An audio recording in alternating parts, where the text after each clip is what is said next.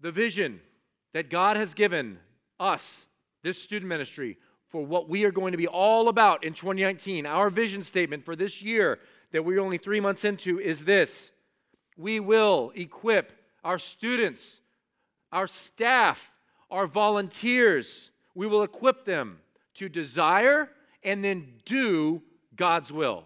That is what we are all about every single day this school year and beyond. Now, what is God's will for us?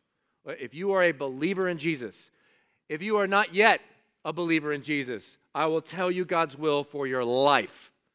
It comes from Matthew 28, 18 through 20. It is the last thing that Jesus said to his disciples, to his people, to us before ascending to heaven. Go and make disciples of all the nations, baptizing them in the name of the Father and the Son and the Holy Spirit. Teach these new disciples to obey all the commands, all the words I have given you. God's will for you and I in this life is to make disciples, to tell people this is who God is and this is who He created us to be. What is a disciple? Our definition, there are lots of ways you can look at it, but this is the meat of what a disciple is as per what we just read in Matthew 28. A disciple is a baptized believer of Jesus Christ who obeys God's word. Disciples believe that Jesus is real, that he was God's son, that he died for them on the cross, that he was resurrected on the third day, and has made a way so that we can have eternal life, so that we can live in the power of the Spirit on life on earth. Disciples believe in Jesus and they declare their faith. They declare it like the ways Javi's going to tell us about in Life Hacks today. They declare it, first step, by getting baptized. Baptism, an outward expression of an inward decision. Baptism is the first step of obedience. It is you declaring, I need Jesus, I want Jesus, I belong to Jesus. Disciples also obey God's word. Not with perfection. We're not going to get it right all day, every day. I certainly don't. But we're willing to believe what this book says, and we're willing to put it into practice. And we continue to try to do better and better. And then finally, disciples go and make. They go and make more disciples. They go and share who God is and what he's done for them with anybody, with everybody who will listen. Now, we are in the middle of a series called the Vineyard Initiative. And we are discussing in this series, one per week, the 7 actions, the 7 verbs of being an effective disciple. And we have talked about 3 verbs each week leading up to now, and today we're going to hit the 4th. We get these verbs from Isaiah chapter 5, verses 1 through 2, the scripture that God gave me years ago when I asked, how are we to make disciples in the student ministry? And I opened my Bible to Isaiah 5, 1 through 2, and here's what it said. My beloved, who is God, had a vineyard, which is us, on a rich and fertile hill, which is the life God invites us to live. My beloved had a vineyard on a rich and fertile hill. Now, if God has this amazing thing that he's offering to us, verb number 1 is we got to receive it. We got to accept it. We got to embrace it. And then after receiving it, he plowed the land. He dug a trench all around it. He put up a fence. He protected it.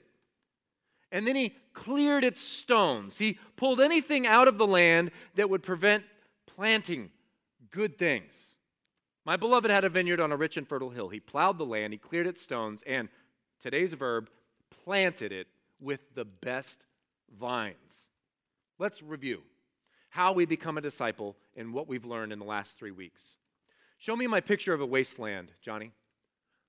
So, this is a representation of my life. This is a representation of your life, every single one of you, before Jesus came into your heart and rescued you. This is a picture that just demonstrates how dry life is without God, how empty life is without a Savior, how broken and cracked and useless life on planet Earth is without our Savior, Jesus Christ, coming in and giving free rein to rule, to love, to encourage, and to strengthen. This is a picture of what life looks like when the best thing that you have going for you is that you're the best Fortnite player or that you got the highest score on a video game. I know how that feels. Like, yes, I won after 72 hours and my hands are covered in Cheetos. Like, I'm the victor. If that's the best thing you've got going for you, you know what? That's great. I hear those guys can make a lot of money, like 3 of them. But still, that's not really worth living for. That's never going to fully satisfy you. The win is going to fade. If the best thing that you've got going for you in this life is that when you post something on Instagram, within 10 minutes you got 100 likes, bully for you. I'm jealous, right? Sinner. But you know that those likes don't really represent anything real. You know that Instagram and Snapchat and Facebook and, insert your platform here, that's a false reality. That can't satisfy you. If the best thing you've got going for you is that you think, I'm going to make enough money, my grades are okay, I am going to achieve a lot, great. That's good. I'm proud of you when you guys achieve things. Proud of myself when I achieve things. But those achievements are not going to last. They're not going to make us happy and satisfied forever. It fades. Here's another one. If the best thing that you've got going for you today is that you're doing a good job managing your pain. If the best thing that you've got going for you today is that you think you're doing a good job hiding that thing that you don't want anybody to know about and you feel nobody knows about, that is not what God's best for you is. And sooner or later, it's coming out. Sooner or later, that fear and that shame that you are squelching is going to get you. And thank God that we have rescue, refreshment, and revival available to us. Once we realize, which is so essential, that I can have better than this, we owe it to ourselves, and God has demanded, ask for it. Receive it. The Bible says, you have not because you ask not. Well, God, I don't want that. I want this. Johnny, show me my picture of the vineyard. That is the life that God has provided for us. The contrast could not be more stark between those two images of life pre-Jesus and life with Jesus. Look at this loveliness, this richness, this purpose implicit in that picture of what a life with Jesus looks like. Step 1, verb 1, action 1 of being a disciple is receive the invitation. Accept that this is what God wants to give you. This is the life He wants to bless you with. A life of identity, a life of purpose, a life of beauty and authenticity and reality. A life of when I do something, it actually matters. It actually makes a difference. And not just on this dirt planet that we live on, this temporary place. Eternal differences are made when we live in the life of Jesus. And we receive, as I mentioned, by believing in our heart that Jesus is real, that He came to this earth, that He died for our sins, that He rose again, and we will too. Believing that is how we receive it. And then declaring our belief in the most beautiful, the most symbolic, the most biblical way of establishing, receiving, and starting that relationship is through baptism. Declaring to, I don't care who sees me, I believe in Jesus and I belong to Him. And if you have not made that decision, if you have not been baptized, today's the day. Let's go. In our clothes, I would be honored to baptize you and welcome you into the kingdom of God and see if you don't wake up tomorrow feeling different. All right, picture number 2. Here's a picture of my garden that I've been using to illustrate these verbs, this vineyard, this idea that God gives us a garden. And so that previous picture is what life will look like, but to start, my garden's a little small, and as you'll note, it's a little shabby. We don't start off all picture perfect. We got a little bit of work to do. Step 1 is receive the invitation of the vineyard, of the garden. Step 2 is protect it. If you're given something of great value, your first step is to protect it. And even in this picture, you can see these railroad ties that I put up in my yard protect my garden from the rest of the yard. Everything in here is set apart. It's special. It's got a purpose. It's not like the rest of the yard. It is something else. There's better things available here. But as you can see, as many of us do, I kind of let my garden go. I kind of let some junk in. I kind of let my borders not do their job. And so it's not really useful here. But God tells us, and I talked about 2 weeks ago, the way that we establish boundaries in our spiritual life, the way that we protect what God has given, our identity in Him is seen here. We establish healthy boundaries by being people that tell the truth.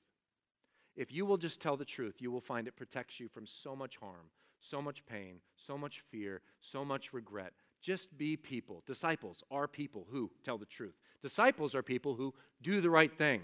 If you have received the Holy Spirit inside of you after confessing your faith in Jesus and getting baptized, then you have the Spirit of truth in you.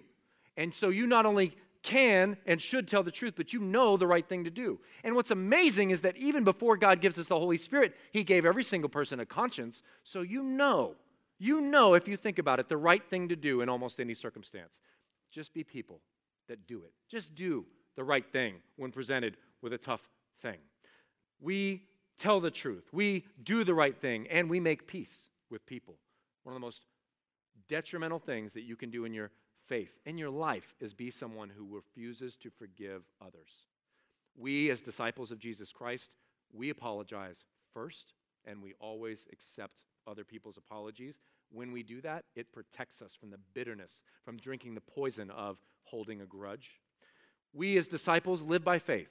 We read this book, and we step out in faith, and we try doing what it says. And man, if you haven't tried that out, if you haven't read something in this book and thought, man, that is countercultural, that is crazy, that I don't even know what that would look like. If you have read something like that and you haven't just tried it yet, just tested it yet, I dare you to put some feet on your faith and read this book and do what it says. It is the most exciting thing about your life. It is one of the most powerful things you can do with your life. Read this book and do what it says. So, we receive the vineyard, we protect the vineyard, and then we go to work. And if we have protected it well, the next step is we start to clean it. We start getting all the leaves and all the rocks and all the stones and all the roots out so that we can see, okay, you know what? There's actually some fruit in there. There's actually some life in there. And now I've got this rich soil, since I've removed the stones and removed the roots, that I can begin to plant in. If there's anything in you today that you could say honestly is preventing you from reading this book, if there's anything in your heart or your mind that is preventing you from embracing God is real and He loves me. I was created as a prince, a princess. I am royalty. I am more than a conqueror. If there's anything in you that says otherwise, that says less than, then you might have a stone of pain in your heart that needs to be removed. You might have a root of bitterness because you haven't forgiven someone or yourself or God for something that happened that needs to come out so that this can be what your heart looks like, this rich soil that is just ready to receive good things. So, we receive the rich and fertile hill, this idea of a garden of a life. We protect it. We clean it out and clear it up. Why? So that we can plant our gardens with the best vines. What does that mean? I didn't know the first time I read it. I love reading this book. I would prefer that you spend an hour reading this book a day than you come here. I want you to come here. It's biblical to come here. Good things happen when you come here. But reading this book takes it to a whole nother level. It is so personal. It is so rich. I love reading it. I look forward to reading it. If you don't, ask the Lord to change your heart today. But I have spent hours and hours and hours reading Isaiah 5, 1 through 2. I have pored over it. I have researched it. It is like a constantly unraveling mystery. It is like a continual adventure reading these 3 sentences that are so essential and transformative to what it means to live a life for Jesus Christ. And because the first time I read it, I didn't understand it, and because I was like, how is this discipleship? I used a resource to help me get it. And it is my top recommendation resource. And if you have pen and paper, I encourage you to write this down. I went to a site, and if you don't know it, here it is, BibleGateway.com. BibleGateway.com is a tremendous resource that you can put in any verse or any keyword, and it will search the whole Bible and let you know, here it is. You can pick it different languages. It's in Spanish, it's in Hebrew, it's in Aramaic, it's in Czechoslovakian. Like, you pick your language and it's available. You have different translations. So if you like the NLT, which is what I teach from, great. If you like ESV, which is what Jeff teaches from, great. If you insert your translation here, it's got it. So it's all these different versions of the same book in all these different languages. And what I really love about it is this tool on the right that says study this. And I can click on that, and it brings up commentary. It brings up older, smarter, dead guys' opinions about what this word or this sentence or this chapter is about, and I can read through that and gain understanding. Isaiah chapter 5, verses 1 through 2 is 70 words, and there are books written on it that are available to me in this commentary. And so as I started to research, what is this talking about in general, and what is this talking about when it comes to planting the best vines? What does that mean? How is that discipleship? Well, two verses that I'll share with you that directly quote Isaiah 5, 1 through 2, that help me understand what it is to plant the best vines. The first verse is in the Old Testament. Numbers 13:23 says, "When the spies came to the valley of Sorek, they cut down the branch of a vine with a single cluster of grapes. The cluster was so large that it took 2 men to carry it." When Father God, when we as humans were rescued from slavery, whether present day or back in Egypt, when God rescued his people from Egypt and brought them to the promised land, he said, "Go and take it." But the people were a little timid. And so they sent spies into the promised land, and 2 of them went and got 1 cluster of grapes. You know the little picture where you're feeding people grapes? That's what it is, a little cluster of grapes. It was so big that they had to put it on a stick, and it took 2 of them just to lift it. Grapes. That's the imagery we see, and that is a direct reference to the vine that we're talking about, the vine of Sorek. The vine of Sorek grows in the promised land, and we've been promised something from the Lord, haven't we? This vineyard. And the vine of Sorek has so much fruit. It's so good for you. It's so rich that you can't even enjoy it by yourself. It spills out of your life. You need more people to be part of you just to get the full appreciation of how good it is. And God used this vine in the Old Testament to demonstrate to his people, I answer prayer. Because you had a need, and here it is, so much that you can't even pick it up. God used the vine of Sorek to demonstrate, I bless those who obey me. Because he said, go to the promised land, and they did, and they're like, this is so amazing, we can't even pick it up. God used the vine of Sorek to richly provide all that his people needed. Now, that's great for those guys that are dead and gone, but what about the New Testament? What does it say for me today? John 15, chapter 15, verse 1 and 7, Jesus said, I am the true vine of Sorek, and my Father is the gardener. If you live in me, and my words live in you, you may ask for anything that you want, and it will be granted. And when you produce much fruit, you are my true disciples. And this brings great glory to my Father. Do you see the answer to blessing, the answer to prayer, the blessing, the fruitfulness? Just like in the Old Testament, right there in the New Testament, as Jesus Christ proclaims of himself, I am the true vine of Sorek. So the vine of Sorek is Jesus Christ, and it says right there that we are to plant Jesus' words in our hearts, and when we do, he lives in us. He empowers us. He strengthens us. He moves on our behalf. And as we plant Jesus' words, the words of this book, every word of this book, in our hearts, he answers our prayer, he blesses our obedience, he makes us faithful, and discipleship happens. So the big question, how do we plant the words of God in our hearts? Read this book. Read the Bible. Read it whenever it works for you to read it. I don't care if you're on the toilet. I don't care if it's the first thing you do when you wake up. I don't care if it's on the bus. I don't care if it's in the morning or nighttime. Whenever you have time, whenever you can engage, I like to do it when my mind is most up. So it's 7 a.m., Starbucks with a cup of joe. Read this book and let it lead you. Let it encourage you. Let it refresh you. You want to plant Jesus in your heart, this vine that brings life and blessing? then read this book and do your best to believe every word and then walk it out. Here's my picture of my garden again. And just this week, I started planting things in it. And the same thing will happen for you as you read the word of the Lord.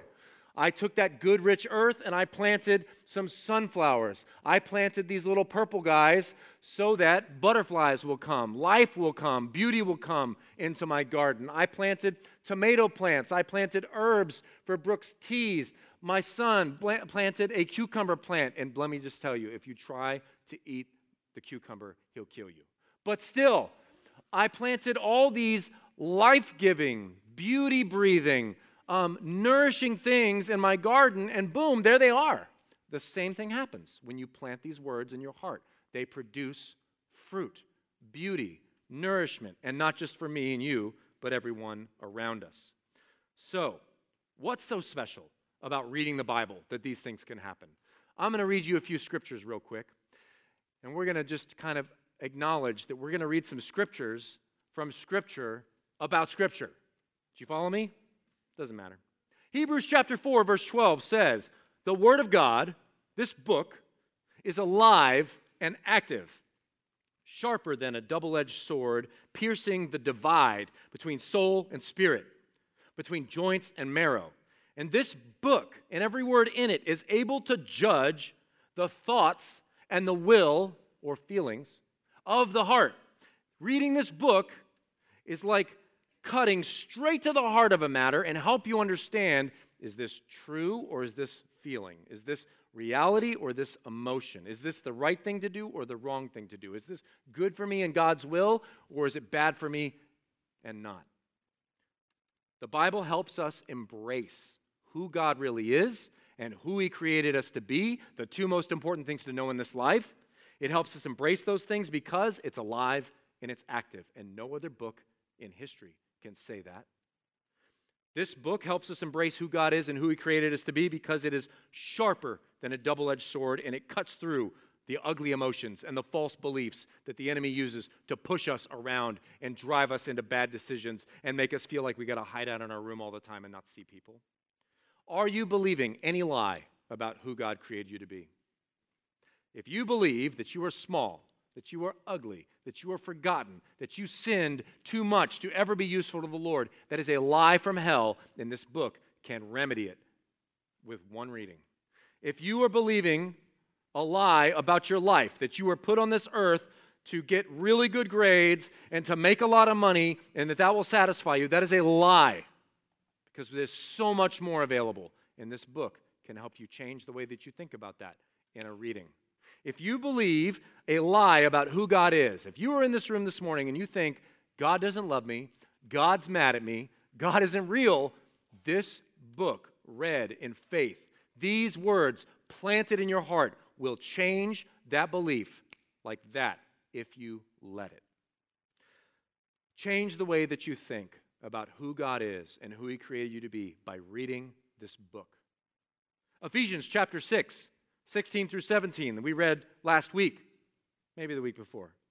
In addition to all of these, hold up the shield of faith to stop the fiery arrows of the devil. Put on salvation as your helmet and take the sword of the Spirit, which is the Word of God.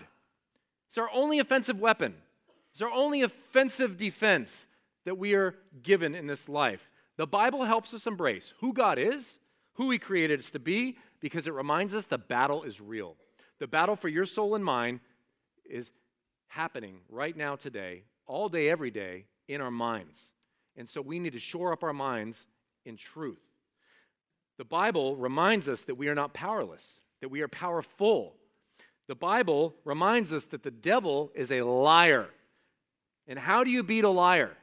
If someone is lying, and you feel stuck, the only thing you can do and the best tool you have at your defense is truth.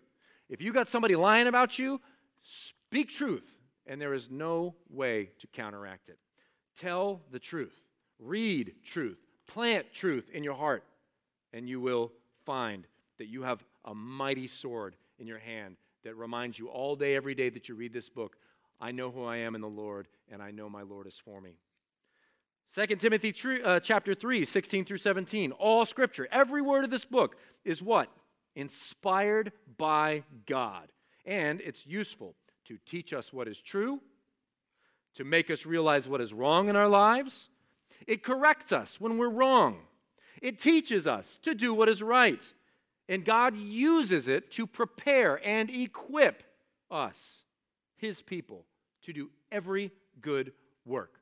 The Bible helps us embrace who God really is, who He created us to be, because it tells us the truth all day, every day in love. It helps us understand those things because it says the hard thing when you need to hear it. Better is open rebuke than hidden love. And the only thing hiding this love is if you leave it on your counter and don't open it.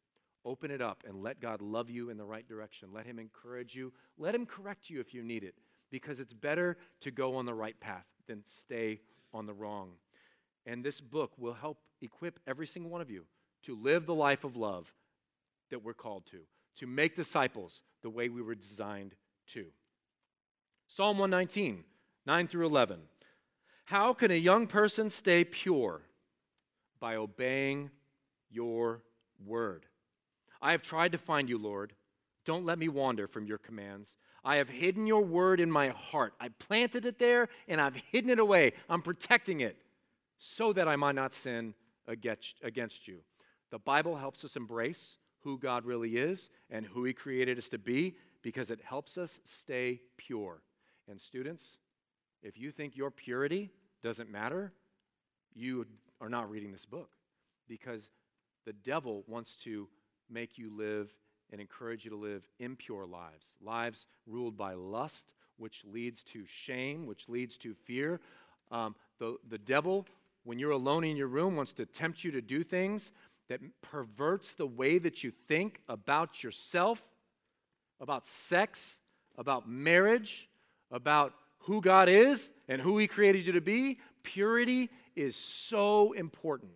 And right there it said that this book will help you remain pure. It will help you resist temptation. It will help you stay close to God instead of doing the thing that makes you feel so far from Him.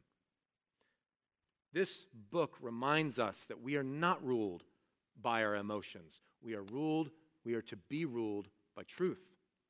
This never changes. Our emotions change day to day. The Bible helps us embrace who God really is and who He created us to be. And we see that in Deuteronomy 32, my last verse. Listen, O sky, so that I may speak. Pay attention, O earth, to what I say. Let my teachings fall on you like raindrops. Let what I say collect like the dew, like rain sprinkling the grass, like showers on the green plants. This book helps us embrace who God is and who He created us to be, because it reminds us that God is God and we are not, and that rescue and refreshment and revival is available all day, every day, if we will just get into this book. So receive my challenge. Read this book. Plant these words in your heart today. Find time today before the sun goes down to read this book and see if it doesn't make a difference. See if it doesn't speak to right what you're wrestling with. You don't know where to start? Man, just open it. You want a suggestion where to start? Read any of the 150 Psalms. Read the Gospel of John. Be encouraged. Be refreshed like dew falling from heaven. You guys may remember from last week, if you were here, that I used some clips from Lord of the Rings, and I showed you a picture of this king, Theoden. And here he is, and he is not having a good day. He's got scales over his eyes. He is disheveled. He is lost. He has no purpose. Like, look at that guy. He doesn't even know where he is because he's been listening to lies, the way we all listen to lies and liars from time to time. And he has embraced the lie. He has believed the lie. And as a result, he doesn't even know who he is. He doesn't even know where he is. He doesn't know what his purpose is. He has forgotten, I'm royalty. I'm the king. I'm powerful. That's how the enemy works. Lies on top of lies to get us to a state where we just sit and do nothing and feel and think the worst about ourselves. And yet, then this man comes along and in an instant speaks truth to the king, and boom, he's back. He's aware in a heartbeat. He just knows, I am the king. He is rescued. He's refreshed. He's revived because this man comes and speaks truth and comforts and encourages him. And boom, picture 2. There he is in an instant, himself again. And I told you to remember this last week, but the first thing the king does after he experiences rescue is he takes up his sword. He picks up his sword and his strength returns. He picks up his sword and he remembers, I'm the king. He remembers, I have a purpose bigger than myself. He takes up his sword and it reminds him, you are so much more than that liar would have you believe. I want to close with a picture of the fullness of the transformation that takes place with just a little bit of time of him holding truth, of him holding on to the sword of truth. And it's just as simple for you. If you will just take up the sword of the word and just rely on it and just look to it. Every day this week, you will find that at the end of the week, you are a different person. Look at the fullness of Theoden's transformation just a few weeks after picking up his sword.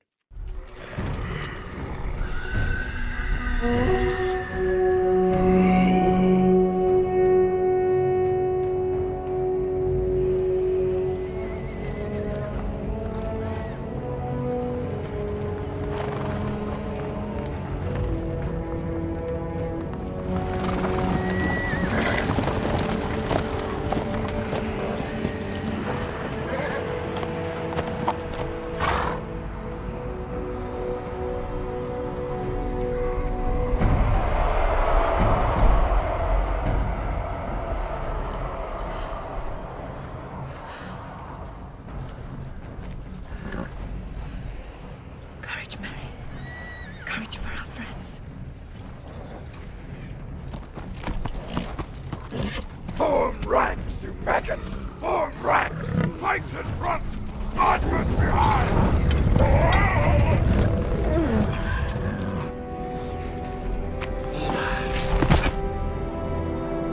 Hey, man! Take your Aerid down the left flank! Gamling, follow the King's banner down the center. Grimmauld, take your company right after you pass the wall. Forth, and fear no darkness! Arise! Arise, riders of Theoden! Spears shall be shaken! Shields shall be splintered! A sword day! A red day! And the sun rises!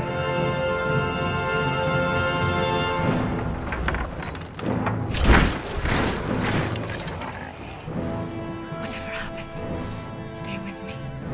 I'll look after you.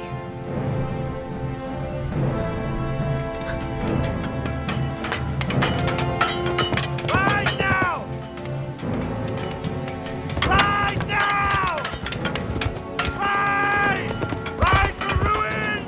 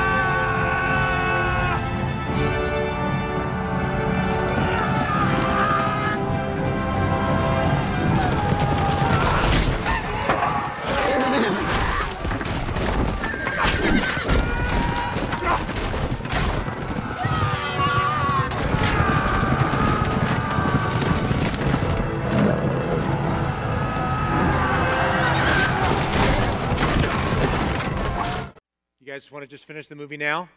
Yeah, me too. Students, it is past time for us to take up the sword of the Word.